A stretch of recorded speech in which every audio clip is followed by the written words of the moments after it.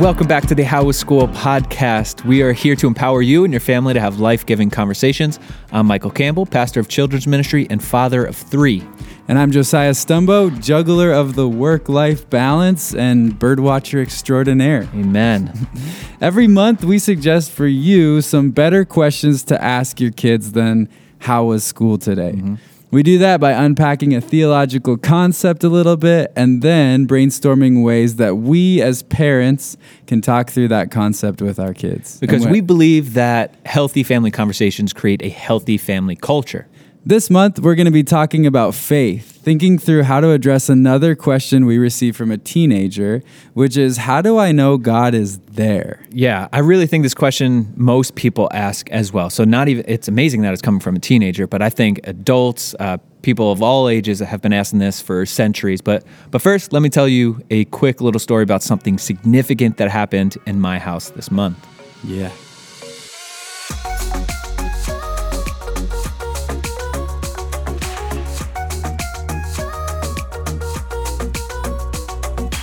All right, here, let me lay the foundation.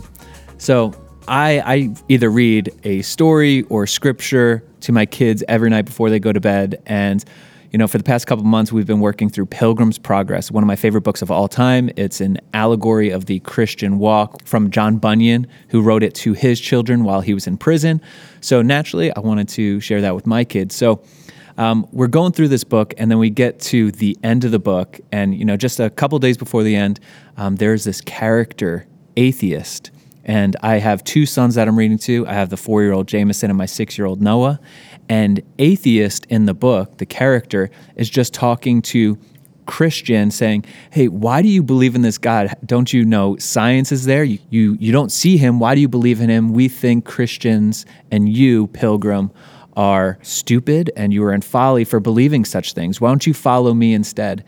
And Noah, my oldest, just out of nowhere says, you know what? I agree with him. Like, he didn't know what an atheist is. Like, he doesn't know that definition, but he just knew the character, and the things he was saying kind of clicked with him. Wow. And a little shocking as a parent first, because you're like, whoa, no.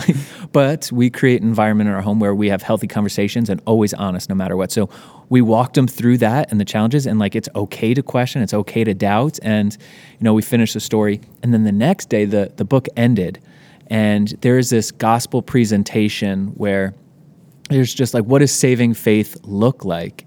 And there was this prayer at the end, and my son Noah was I felt something moving inside me, which doesn't happen often, that feeling where you're like, wow, I feel like this conversation's different than any other conversation we've had. And he was talking about how Jesus is his rescuer from sin, and that he gets to be with God forever, and that no matter how much he does wrong, God still loves him because the punishment is on Jesus, that he loves us. And dude, I think, and to everybody at home, this, I think that's when he was filled with the Holy Spirit. I think this was the moment of salvation. I think God was drawing him in. I've talked with you, Josiah, about this, and to fan that flame that's in him. Yeah. And I was always cautious at first. I'm like, does he know all the theological points to this? And it's what? It's stupid. Childlike faith. Jesus has come to me like that. So that's what happened this month. So cool. Praise God. I'm going to cry about it still eventually. Hasn't happened yet. Yeah. But it's just really exciting, man. Yeah, man. There's nothing better than that. Somebody coming to saving faith in Jesus, expressing that for the first time. Amen. And we're to witness celebrating that, with you, bro. That is so cool. And your parenting example there just needs to be applauded too, of the way your home is open to having those conversations. Yeah. I wonder what would have happened if you made him feel bad for resonating with atheist, if he would have felt okay. If that would have squashed it or not. God's gracious. But I just want to say, great job letting him process what he needed to, making him still feel safe no matter what, and then and bringing it home. My children are so different. So you have one who's sitting there the whole time listening to the story, and the other one's climbing a bookshelf in the middle of it, just jumping from one bed to another. But he was listening too. So always as a parent, using every opportunity, knowing that just because a child isn't sitting in front of you, they're still listening and the gospel's still being presented. So just an encouragement to parents, because it was fruitful and it worked out, and praising God for it. So cool. I'm praising God too, along with all the angels in heaven, right? Amen. That's so cool.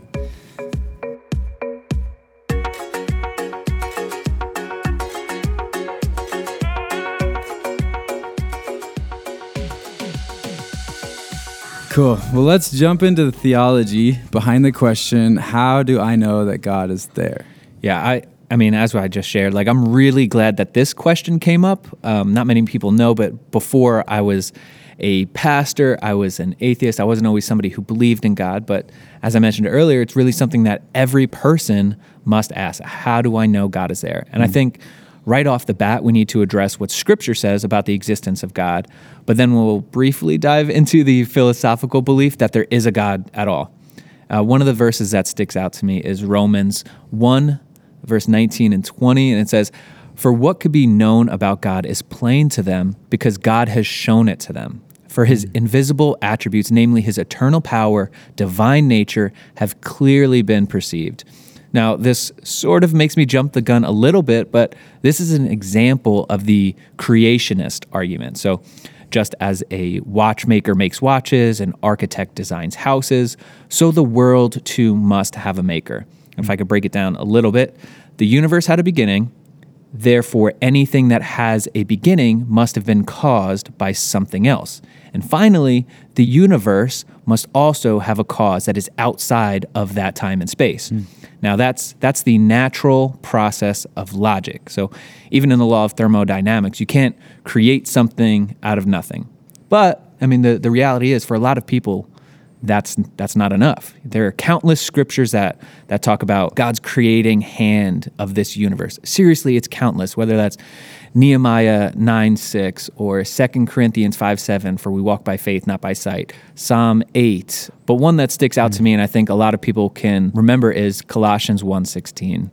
For by him all things were created in heaven, earth, visible, invisible, whether thrones, dominions, or rulers, authorities, all things were created through him and for him. So this is where it gets a little bit deeper, but like I said, some people, they don't believe in the Bible. So how can we use that to like defend against it if they don't even believe it? It's like circular reasoning, right? Exactly. Yeah. So very briefly, here are a few arguments that we can make about the existence of God outside of Scripture, because the reality is our children will face these conversations in school, even if they're homeschooled. Like, there are going to be children and teachers who constantly say like opinions and theories that are not based off of Scripture.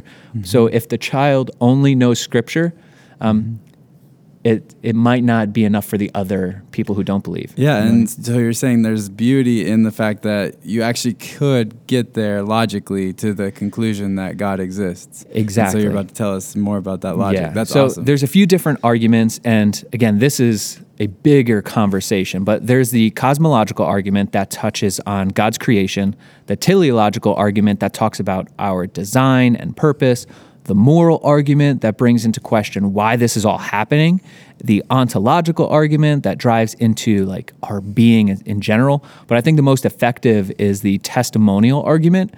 So that's whether that's you, people you see at work, or your children. People can't take away what God has done in and through our own lives, because that's real for us. Nobody could take that away. So if we want to talk about how do we know if God is there, we typically go to the scientific method, right? I mean, that's what our culture tells us to do if we want to come to a conclusion. So we create a hypothesis or an educated guess based off of the results. We try to figure out God by putting them all into a science. But so I'm a huge skeptic at heart. I love Mere Christianity. I love Tim Keller's book, In the Reason for God.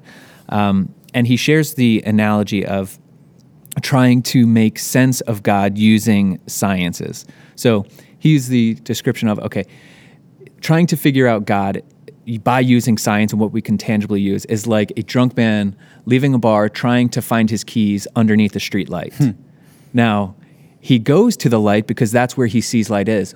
But the reality is his keys are probably somewhere else, right? So by only trying to figure out God by what we can see, we're actually taking away from who or what he could be.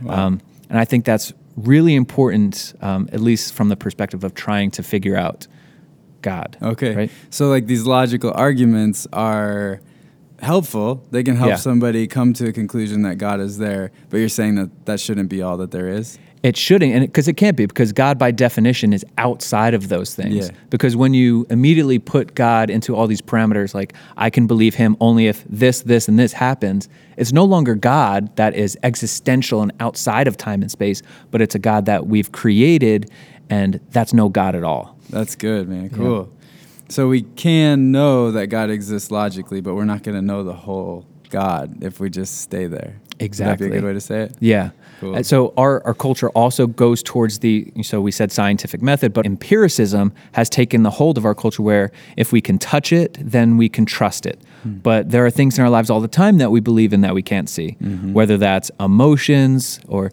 the way we perceive music or art, the way it makes us feel, wind, things like this. So when we try to figure out how do I know God is here, we must look at the evidence of his hands, because in Scripture, it doesn't say we walk by faith, not by reason, but we walk by faith, not by sight. So like we are not checking out logic at all or science at all. There are logical reasons why we can and should trust in the creator of the heavens and the earth. And one is because he's made it known to us through creation, but also because the gap ahead of us is much smaller than the gap behind us. I love that, Michael. I love that you've spelled out a lot of the logic behind why God exists. But then, that doesn't take us far enough to really have a relationship with God. Just the fact that he's there doesn't mean that we can know him, doesn't actually mean that he's offering us the love that we believe that he's offering us. And so I think a lot of times when I get this question from students about how do I know God is really there,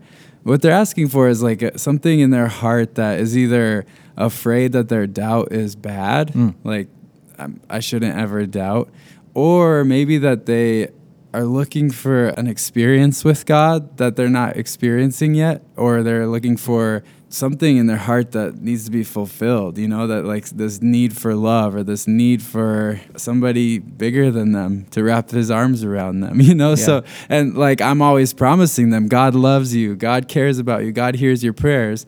And I get this question after I preach a message like that, and they're like, okay, you're saying this God loves me, but how do I really know? A lot of these students, they believe God exists because their parents told them. When they get older, when they get to college, they'll question all that. And so it'd be really, really good for us to solidify that foundation with their own experiences. Like you said, the testimonial argument is the best. When they have their own experiences of God, that's better than anything. So I think one thing to just be exactly like Michael said at the beginning of this podcast with his own son, allowing doubt to be not taboo. Yeah. If you're doubting a little bit, to allow that to be okay. This is part of the process. This is part of the journey. If doubt was taboo and you're not allowed to doubt, then they're still going to doubt. They're just not going to say it out loud. And so, and actually it's cool. In Psalm 73, we see that even God is okay with the psalmist expressing some doubts, because that's the process of falling in love with him. If I'm going to commit my whole life, do I really believe in this? Am I really going to give my whole self to this? And so I think when we wrestle through that and come to the conclusion, yes, we're going to have such a deeper relationship than if we failed to wrestle through it and just kind of I think I'm in. I mean, think about even as we grow up, growing pains. So growing pains is a natural process of growth in adolescence. So it is painful, but because it's painful, it doesn't mean that it's bad for us. Growing pains is actually good for us, and it's helping us become who we are today. So in the same way, doubt may be painful and hard to wrestle at times, but God is using those to create in us who we could be. And it actually creates, in my opinion, deeper roots that couldn't be shaken when other people's or opinions just kind of say, no, Christianity is wrong because of whatever, right? Yeah. Then that question, how do I know that God is there, can be answered logically, can be answered through testimony, and will be answered as they wrestle through doubt and come to the conclusion that I don't just believe this because my parents do now. Yeah. Now I've asked the questions, I've looked at them, I've talked about them out loud, and I know with my own heart that not only is God there, but he is who he says he is. So that's what we hope for all of you guys. Yeah. Now we're going to switch to the best part of the show, I think, where we get to hear a real-life parent with their real-life kids having a real-life conversation about today's topic. So in advance, we sent the questions over to our friend Don Bentley, And this month we get to hear from Dawn and two of her kids as they discuss the question, how do I know that God is there? I think you're in for a treat.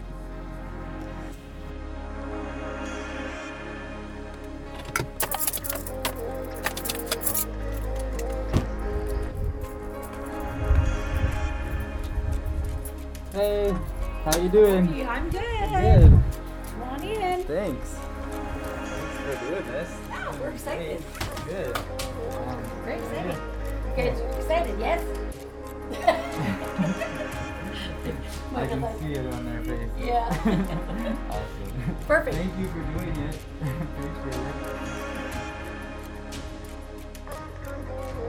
Okay, so first thing I'm going to ask is, are there some things that we believe in that we can't see? Besides God, I really don't have. Well, we believe in the wind because we can feel it, but we can't see That's it. good. That's good. What else? In my science book says matter and energy. Well, Right? Energy. We don't really Yeah. see energy. matter we see kind of. Okay. Love. People say that you Feelings. feel love. Good. Okay. Have there been times where you have felt disbelief or doubt? Okay, so I would say that maybe disbelief would sound something like, I don't think that's true. Like, I don't think that's real. That would be disbelief. Whereas doubt might be more like, I'm not sure if I believe that's true. Maybe it's true. It's just really hard to believe. Like, have there been times when you have felt either of those? Disbelief, yes, for certain things like that my friends would say, but like I know that it's not real. Kind of things, one of you. Like, yeah, what he said. Like, sometimes my friends will, like, make up stories or something like that. Okay. And I'm like, Or, like, if there's, like, a ghost story in the book or something, then I'm like, no. Okay. But doubt? Actually, there was, like, kind of a time when I was doubting in God, nearly. So, What did that look like? What made that happen? Or, like, what was going on? I don't know. I just was, like, some of the stuff that he did, that, like, his miracles, I was like, that's not scientific. So I kind of doubted his, like, Okay. not just his miracles, but kind of, like, his Then word. him. Yeah. Okay. So, because sometimes we can't believe in stuff that we can't see, is there a way that you can, like, help us believe it? That's good. That's a good question. So, one example that Micah already mentioned that I think makes a great example is wind, right? So, we can't see wind, but we can see what wind does. We can see the wind blowing the trees. We can see wind blowing the leaves across the yard, right?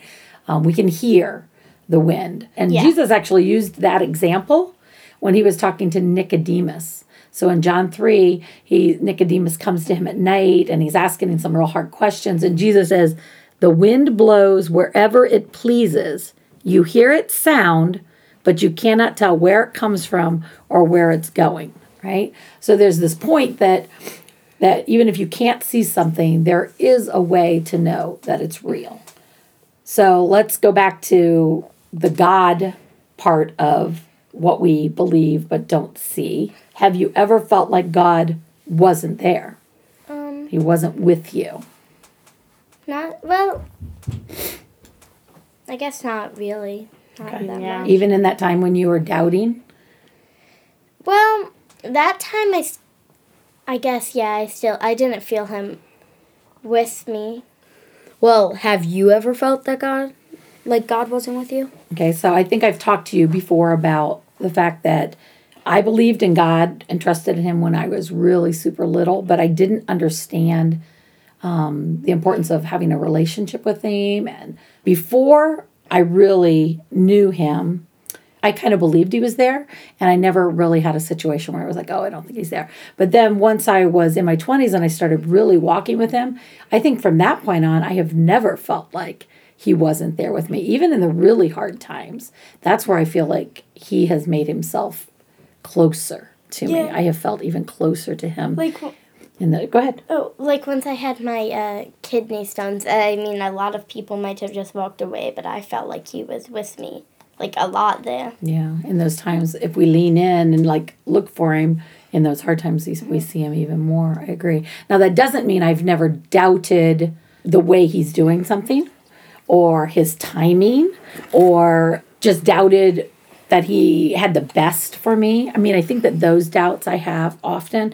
I think about in Psalm 73, and this was in Psalm, David is talking about why do all the evil people win? Like, shouldn't the evil people lose? And he was like just really frustrated with what was going on. He was like, when I tried to understand all this, it troubled me deeply until I entered the sanctuary of God, and then I understood their final destiny. And I think that that is in those times when we doubt, when I have found times where I'm like, I'm not sure if I'm buying into your plan here, God. If I'm just thinking about it on my own, I have lots of doubts. But if I get into the sanctuary, and whether that means whether I'm going to church or whether I'm at a Bible study or whether I'm just in the Bible myself, if I'm in prayer or worship, that spending that time with him, all of a sudden I start to get a bigger picture understanding, and those doubts start to go away. I start to say, okay, you know more than I do, and so I trust you in that. Another story in the New Testament is in Mark 9, and this is a dad who brought his son who was having seizures, and Jesus asked the boy's father, how long has he been like this? From childhood, the father said, but if you can do anything, take pity on us and help us. If you can, said Jesus. Like, he's questioning him, like, you think I can't do this, right? Everything is possible for one who believes. And immediately the boy's father says, I do believe, but help me overcome my unbelief. And I think that that probably is a better picture of my disbelief. It's not that I don't believe him at all or I don't trust him at all. But there are times when I've been like I don't know if I trust you. And then God says, I can do this. And then I'm like, okay, I do believe, help the areas where I'm struggling with to believe. So what about Micah? What do you think? Is he okay with us when we doubt or we have questions? I feel like he would be, because I think that it would probably feel weird for people to like doubt him. But when we doubt him, we learn from our mistakes. We say, oh, we should never have done that, but then we learn. Okay. So not disappointed with us, just knows that we're learning? Probably a little disappointed. Oh, you think he might be disappointed too. What do you think, Sophia? I think that he just, well, first of all, he knows that we are going to doubt him. Yeah. And we sinned, so it's probably like in us to like doubt. Yeah. He's not maybe disappointed, but well, I don't know. I just don't think he'd be too disappointed. Like disappointed in our actions. Okay. Do you think it hurts his heart? Yeah, it probably just hurts him that we doubt him, even though he's done all of those miracles. And once we read the Bible, you would think that we'd be like, oh, he can do everything. Yeah. But it is in our nature to doubt him, I think, in our natural nature. But again, going back to that Psalm 73, but I didn't understand. But when I went into a sanctuary, I think when we really press into his presence, then we don't doubt, right? There's more. But I feel more like God would never be disappointed in us, just always disappointed in our actions. I think that's a good distinguishing point, Micah, because loving someone and being disappointed with their actions are a little bit different, aren't they? Yeah. I also never think that he'd be disappointed enough to just leave us. He might be like disappointed that he's just like sad, but like he will I don't think he'd ever be disappointed to be like, okay, bye, Sophia, you've had your chances. Why do you think we doubt? What do you think influences that? Like I said, we are sinners, so, and if we were like still with like Adam and Eve in like the Garden of Eden, I feel like we'd not doubt because we see God all the time, because it said that he would walk with them. But I feel like we trust our bodies too much in Like this. Like our eyes and our ears and stuff. It's interesting. It's an interesting thought that if Jesus was in person, let's say, and I go downstairs to fix breakfast and he's in the kitchen with me and everything, that maybe I would believe more. But we see that wasn't really what happened in the Garden of Eden. And that's not what we see with the disciples who walked with him, right? So there's still something in us, right, that causes doubt and disbelief. Michael, what do you think that might be? What are some of the things that cause you to have doubts? Like, first off, like, some things that just seem, how do I put this nicely? Whack. Some things that just seem crazy, you just doubt. Like, if your friend would say a story that might seem a bit crazy, but it might be true. But every story has some truth in it, but you never know if it's full truth. So you might just be making fun of them saying, oh, that's just fake story. And then you get everyone else to be saying that. Okay. But that whole story was truth.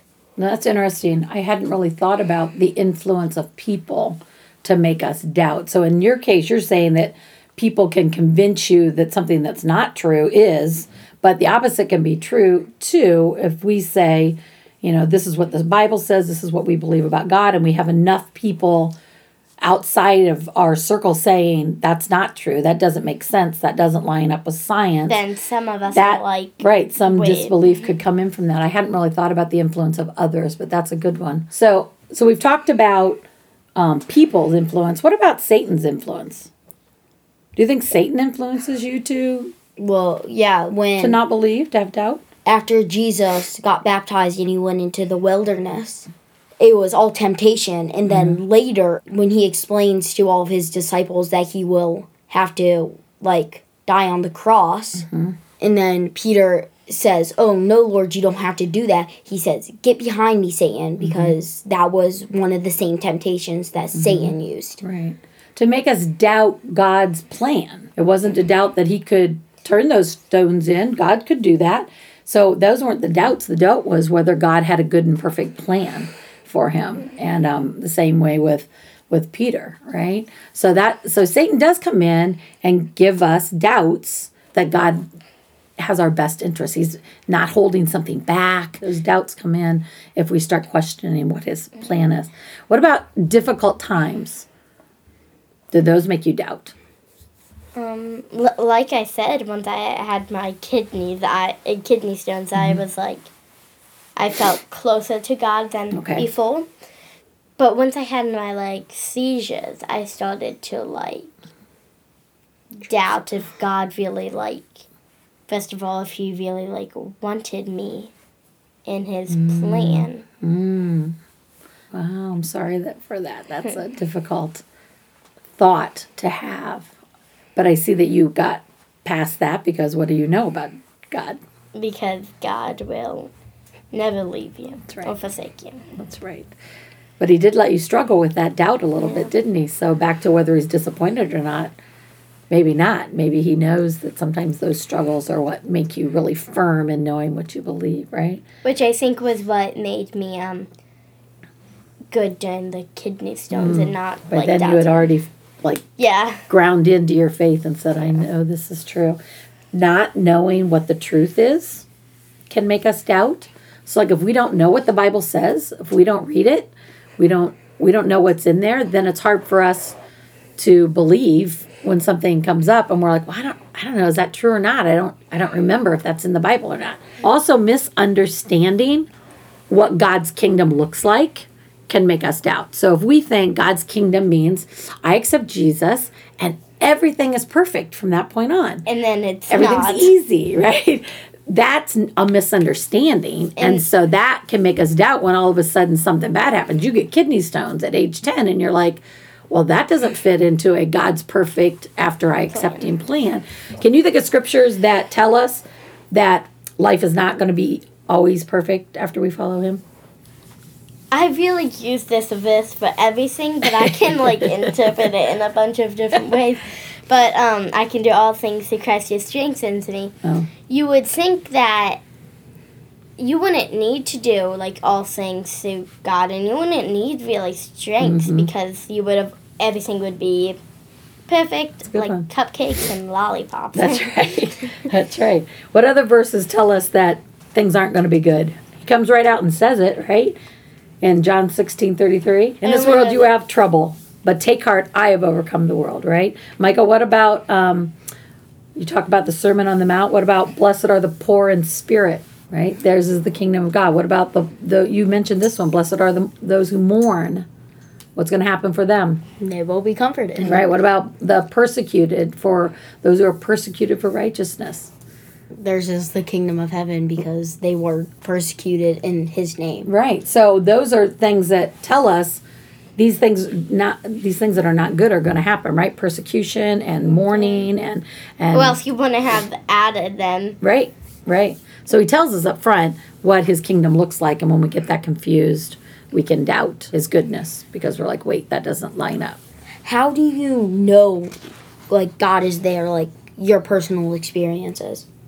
So, like the wind, I can't see him, but I can see and hear and feel the things that he does, the evidence of his presence. So, for me personally, I cry when I know that the Holy Spirit is working. You guys know I cry a lot, and it's not always because I'm super happy or because I'm super sad.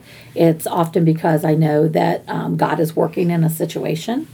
Also, I learned to trust him more as I see how he works in other people. I hear God, not with my ears, but I hear him like in my spirit and in my thoughts. So that's another way that I know he's there. And didn't you say that you like feel him in your dreams or something? I do have dreams, sometimes. Aunt Jill once told me that anytime you get a really good thought, one about like you should encourage that person, you should give in this area, you should share your what you know about Jesus with this person, that you know that that's God, that that's the Holy Spirit, because the Bible tells us that there's nothing good inside of you. Yeah. Right? So we There's wouldn't be nothing just good in thinking you. those thoughts. Right. Your thoughts aren't going to be that. Good and kind ideas always come from him. So because we have these good and kind ideas, we know that God has to exist, right? And he's working in our lives. Have you ever experienced the presence of God? Something that you would say, I know he's there? Once God told me to tell the neighbors about Christ, I felt like you said, we had no good in me, and I was like, Satan wouldn't tell me to do that. I forget what verse it is, but it says that robbers won't give a hint about where they're about to rob, or and Satan won't testify against himself. Yeah, that's right. That's good. And I think about that experience that you had, and you didn't do it for a while. Like you were excited about it, and you started preparing that little package to do, but every time you kind of didn't do it, the Spirit didn't let up on you, did it? Like maybe you'd get this the next day, you'd be like, oh, I still feel like I have to do this. So he was persistently with you, reminding you, I want you to do this, I want you to do this. And remember how I told you that I wanted to get it done before this time, and then it was past that time? Yeah. Now I feel like God was telling me maybe wait a little bit longer. Okay. Maybe he wants me to have I think he's telling me to have a better attitude around them. So they're saying, oh wait, I want to so you don't better around them. So I don't want to tell them. They'll be well, she's mean to me anyways. So I think that I don't want to be mean to people. That's good. That's good, listening to what God is telling you. So Micah, can you think of any evidence of God's presence, even if you didn't feel it per se or hear it? I feel that I have, just can't remember. Ask God, hey, remind me. Spend some time in your morning devotion times over the next week or so. God is such a good giver of gifts. If you would like to feel his presence, ask him. Show, I really want to know. Well, now one comes to mind. The worship auditions that were last Saturday. At first I was shivering because first off, it was cold, but second, I was kind of afraid that I would mess up. But then I felt powered that I could do it. Good. It's exactly what I'm talking about. That's great. And God probably I was still shivering. But God probably really wanted you to be on that team. Oh, that's good. Can you think of anybody in the Bible who I can. believed that God was there, even though they couldn't see him? yeah, I can think of a lot. Yeah. So, first off, the blind man. There were a lot of them in the Bible that in the New Testament, and then you have like all the prophets, like they would hear God in visions and they would actually hear like Moses on the mountain. How about you, Sophia? Can you think of anybody from the Bible who believed? Job. He, It's a good one. He didn't he didn't see God, but he did believe a lot, Yeah.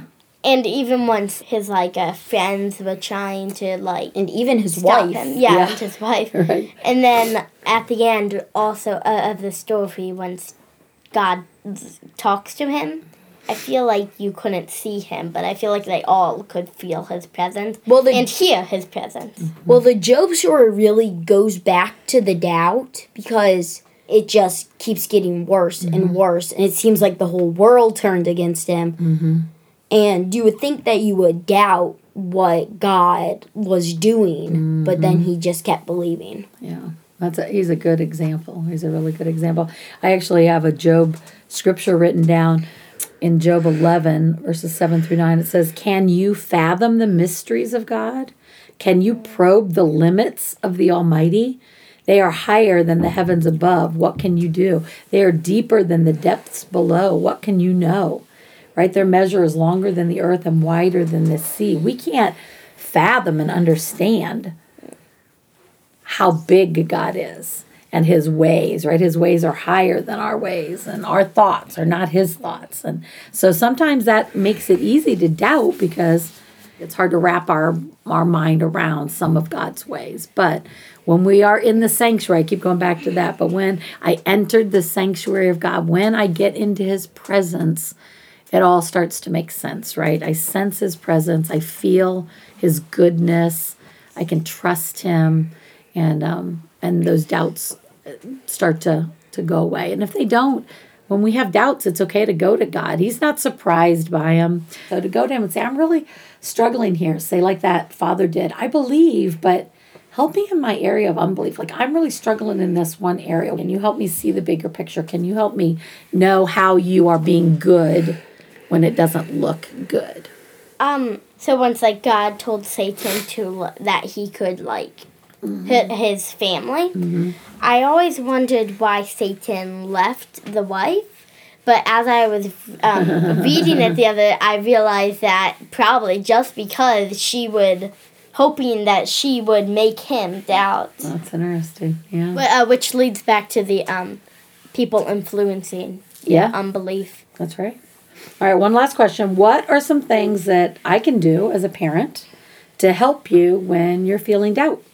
It may change later on, but right now, don't hug me because I'm not really a physical touch kind of guy. But So don't hug you and say it's okay. Using my words to help you. yeah, words Okay. of affirmation. Okay.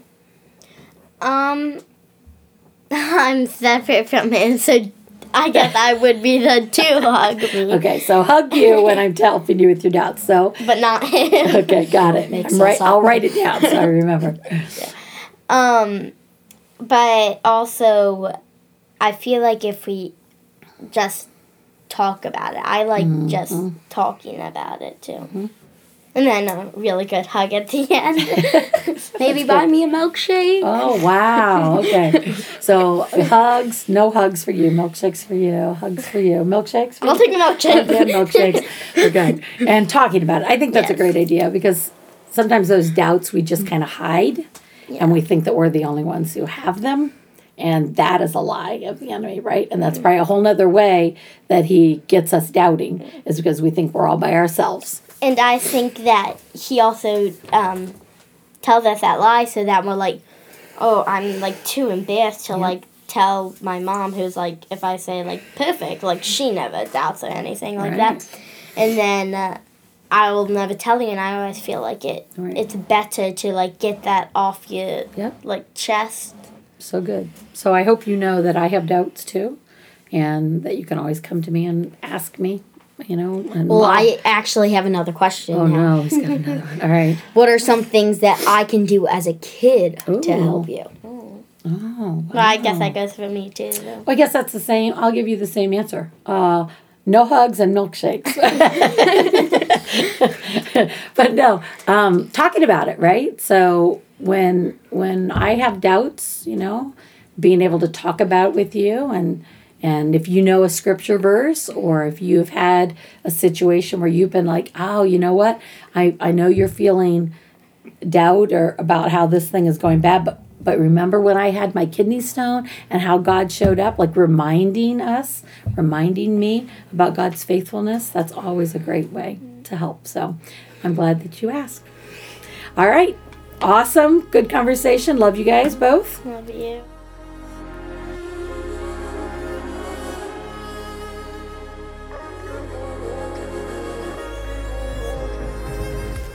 Wow, what a rich, heartfelt, beautiful conversation that was. Today, I'm really actually excited to announce that we have a little surprise. In the studio with us right now is Dawn Bentley herself, who you just heard have that conversation with her kids. We brought her in here to share with you guys how that conversation went, a little bit of parenting advice from her. And you might already by now be wondering, like, who is this lady? That was a really deep conversation with some kids. How did she get there? Who is she? So, Dawn, welcome to the How Was School podcast. Thank you. Yeah, it's so good to have you here. We really appreciate you taking the time to have that conversation with your kids. But before we talk about that, can you tell us just a little bit about who you are? Sure. They said my name is Dawn Bentley. Is your name Dawn Bentley? I think that's right. Well, I've been married for 31 years. We have 9 children. Mm-hmm. Sophia and Micah are my youngest two. They're 10 and 12. And I have my first grandbaby who is, 4 months now? So, I have been full-time homeschooling, stay-at-home mom until just the last couple of years where I came on staff to write curriculum for small groups. Thank you. So if anybody's intimidating with how deep that conversation was, they should know that you had 7 practices before that. Absolutely. The one I would have had with Zach years ago would not have sounded the same. Well, that's awesome. Thank you. Yeah, Dawn, you did such an amazing job navigating the conversation with your kids. So the floor is yours. Tell us how it went. Well, I think it went better than I maybe expected. I had done this discussion a couple times ago with yours. I think it was the second week you did it. Wait, And you mean you're actually using the podcast? I am. I'm I love actually it. using it. That's super. And what I found was that my kids are very different. They're at different levels. They're different personalities. And so I did a little bit more prep work for this one. Yeah. I actually gave Micah the questions ahead of time. Sophia did not want them, but Micah wanted them. And I think that helped because he had, some people need to process before they can just start talking. Yeah. And so I gave those to him so he could think about them. And I also did some legwork myself. I looked at your scriptures. I thought about the questions, how I would answer them. I didn't want to be caught off guard. And so anyways, I thought it went pretty well. The conversation was really interesting. They had some great questions and comments, and it was good. Yeah, I was just telling you this. I think they are smarter than me in regards to like asking the right questions. They don't realize their answers were so deep. I think whether that was with wind, why we believe in God, even with doubts, and it only like strengthens her faith. Sophia was amazing. But so with these scriptures, what did you take away the most, specifically out of Psalm 73? I think that personally, that is where I find that doubt goes away. Is if I'm doubting, it's because I have my eyes off of Jesus.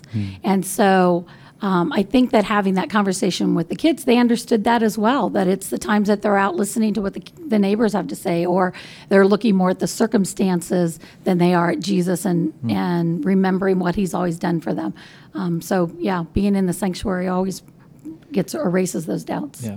So for somebody who's about to head into this conversation, what are some areas of advice or some takeaways? I think you already shared a couple, but like, what are some big takeaways that people could take? I think number one is encouraging them wherever they're at. Micah sometimes would just be like, I don't have an answer for that. I don't know. I haven't felt distant, or I have felt distant, and just encouraging them that that's fine, but pushing them a little bit too. I think there was one point where I told Micah, well, then spend some time asking God about that, because he wasn't ready to give an answer, but I knew that God had an answer for him. And so encouraging them, being transparent, and that's always tricky depending on the age of your kids, knowing how much do I share about my experiences so that they understand that life is difficult, you make wrong decisions, you have doubts, all of those type of things, but so that it's age appropriate. Because if you don't ever do that when they're little, then it's hard to ever do it when they're big and they need it. They need to hear the real story, and you're like, oh, I've never shared any of this with them. So if you can share little bits with them as they get older, it's a lot easier transition. That's so good. Were there any points where you were surprised at what they said? Maybe just that they have thought about it more than you think that they do at that age. The fact that they had examples like when this happened, I really struggled. Like, so I think probably when Sophia says that she wondered if God even wanted her to be a part of his plan. I was like you couldn't hear me. I think they edited a little bit there. I got like, oh my gosh, that's such a incredibly hard thing to hear, especially that I didn't know it at the time. Yeah. You know? So. Yeah. And she followed it up with that God isn't disappointed no matter how many times we doubt. And is she 11 now or is she 10 still? She's 10. 10 years old to be able to say, no matter how many times you doubt or mess up, it's not like, all right, Sophia, you've had your count. Right. I'm going to take it away. Right. So she knows God's consistent grace towards his children. Yeah. That was beautiful to hear. Yeah. It really was. For those of you in the podcast who have never met Dawn is so encouraging, just like flows with encouragement, and her knowledge of scripture is so deep that she can we're on staff with Dawn here at the church and just get to watch Dawn the scripture just flow out of her as she builds people up on a regular basis. And we can see that in your kids too. We can see that you have spent your life pouring into your kids, pouring encouragement into them, and they have received courage from it. That's what encouragement does, and they've received wisdom from it and scripture from it. So we want to publicly applaud your parenting and the way that we can see your love for Jesus and his word reflected in the way your kids are growing up, and just have so much wisdom and joy. Your home it must have a lot of joy because your kids all do. Yeah. So it's got a lot of noise. It really is that. I mean, in scripture, it says that the Holy Spirit will bring to remembrance the things that I've taught you. And that happened with Micah mid-interview. He's like, oh, it did happen. And it was cool. And then he shared an example of how God used him with was it the worship team? Yeah, when he practice? auditioned, yeah. It's really encouraging. You saw scripture actually, to Josiah's point, like, they knew a lot of scripture. Like, that's so cool. Again, being so young, little convicting. We're like, man, I really need to start catechizing my kids and like start doing more memorization. But it was really encouraging to hear. I was actually encouraged by you, Josiah, something you had said about memorizing the Sermon on the Mount. And so I just challenged Micah to that. So he has till the end of until summer starts, the end of May. And so he's working on that. So cool. Yeah. And so it's crucial that they're in the Word, just because that's where, like, again, it's like being in the sanctuary. You don't know what you don't know, and you can't be reminded of what you have never read or have ever seen. So Exactly. I loved when you shared that. And it could be scary having these conversations with kids. So when anybody at home is about to prep their grandchild or child's, what if, and I shared this story about Noah saying, I agree with atheists' positions on this stuff. Like, as a parent, like, immediately you're like, oh, no. But like, being able to talk that out is important, because they should be able to come to you and you should be able to come to them that open. And like, towards the end, oh man, when you're like, what can we do for you as a child? And you're like, oh. I know that was not scripted. that came out of their heart. I think that going into the conversation, like, what if they say, I doubt all the time, like, I don't believe it or not.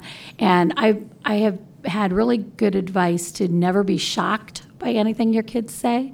And so I try to take that in before I ask a question, knowing I'm not going to have any expectation what this answer is going to be, because if I do and it's way off, then I've shown with my voice or my tone or my facial expression that I'm not approving of that, and then I've shut off that conversation. And so I have to kind of think, even before I start conversations, let's no expectation. Whatever they say, as long as I can get them to be honest and then give them my experience with Christ. This is how I see that with a different viewpoint with the Christ picture. Then hopefully as they turn to him, they'll see that too. I'm curious, Dawn, in this conversation, being so formal, if that was something that you felt is helpful to purposely have a formal conversation with your kids that's like, here's your question and here's my question. Is that a helpful thing? Obviously, it's not what you do every night at the dinner table. So there's those beautiful conversations too that just happen. But speak to like this concept of us giving you questions, because we're giving all the podcast listeners the questions. Right. So is it valuable? Is it too awkward? Is it, I heard one feedback from somebody, and I'm so glad to get feedback from anybody. They said, I'm not sure if I'm comfortable having a canned conversation with my kid where it just wouldn't feel genuine. And my relationship with my kid, I try to keep genuine. So I'm just curious what your thoughts were as you were going through this. Again, I don't think it would be every conversation would be that way, but having something to be accountable to actually forces you to set aside the time to do it. So I think that's great to begin with. Having a direction, something else that got edited out was we went off on a tangent with the prodigal son. Cool. And it was great, but I knew that would be a whole nother conversation. And so I even said, I think at that point, well, that's something we can have a conversation about another time. So having that script to get back to and be like, in this period of time, I want to stay focused on what we're trying to get to here. So I think they're great. I think the questions are great. I think they're well balanced. They have a good beginning and an end. There's great scripture backing. So I love them. Cool. Yeah, I think that's the hope, that these conversations would breed more conversations and break the ice for some of the awkwardness that, like, we don't talk about scripture a lot for some reason, and we haven't for 10 years, so how do I start? Well, maybe we sit down and schedule it. That's right. So yeah, that's kind of the hope. So I'm so glad it was a encouragement to you and your kids, and you are an encouragement to us deeply. I think it's important. So we are not the be all end all on this podcast, and like all of our, advice or questions that we have. The important thing is have the conversation, right? Like whether it's scripted or not, to create a culture within your home that you let down the walls, you are vulnerable, like you said, not being shocked by what they said. I love that you said that, because then they'll put the wall up immediately, and then you would just lose that, and it's gonna take a lot of time to build that relational currency again. So having that conversation with your child ongoing is essential, and that's, Lord willing, what our podcast is here to do. Yeah. Thank you so much, Dawn, for joining us today, and on your busy schedule, sharing the conversation that you have with your kids, the wisdom and how to approach that conversation going forward. So we really appreciate you guys being here. At home, don't forget to like and subscribe to this. That way you're always updated on the content that we're pushing out. We are trying to make disciples and to create healthy conversations at home. So make sure that you subscribe. That way you'd be able to get notified. And also share with a friend or somebody you know who has kids to be able to help these conversations along. If you had any questions about apologetics or kids resources, feel free to look at our show notes or even on the Grace Kids website. We have plenty of books and websites that you can go to there.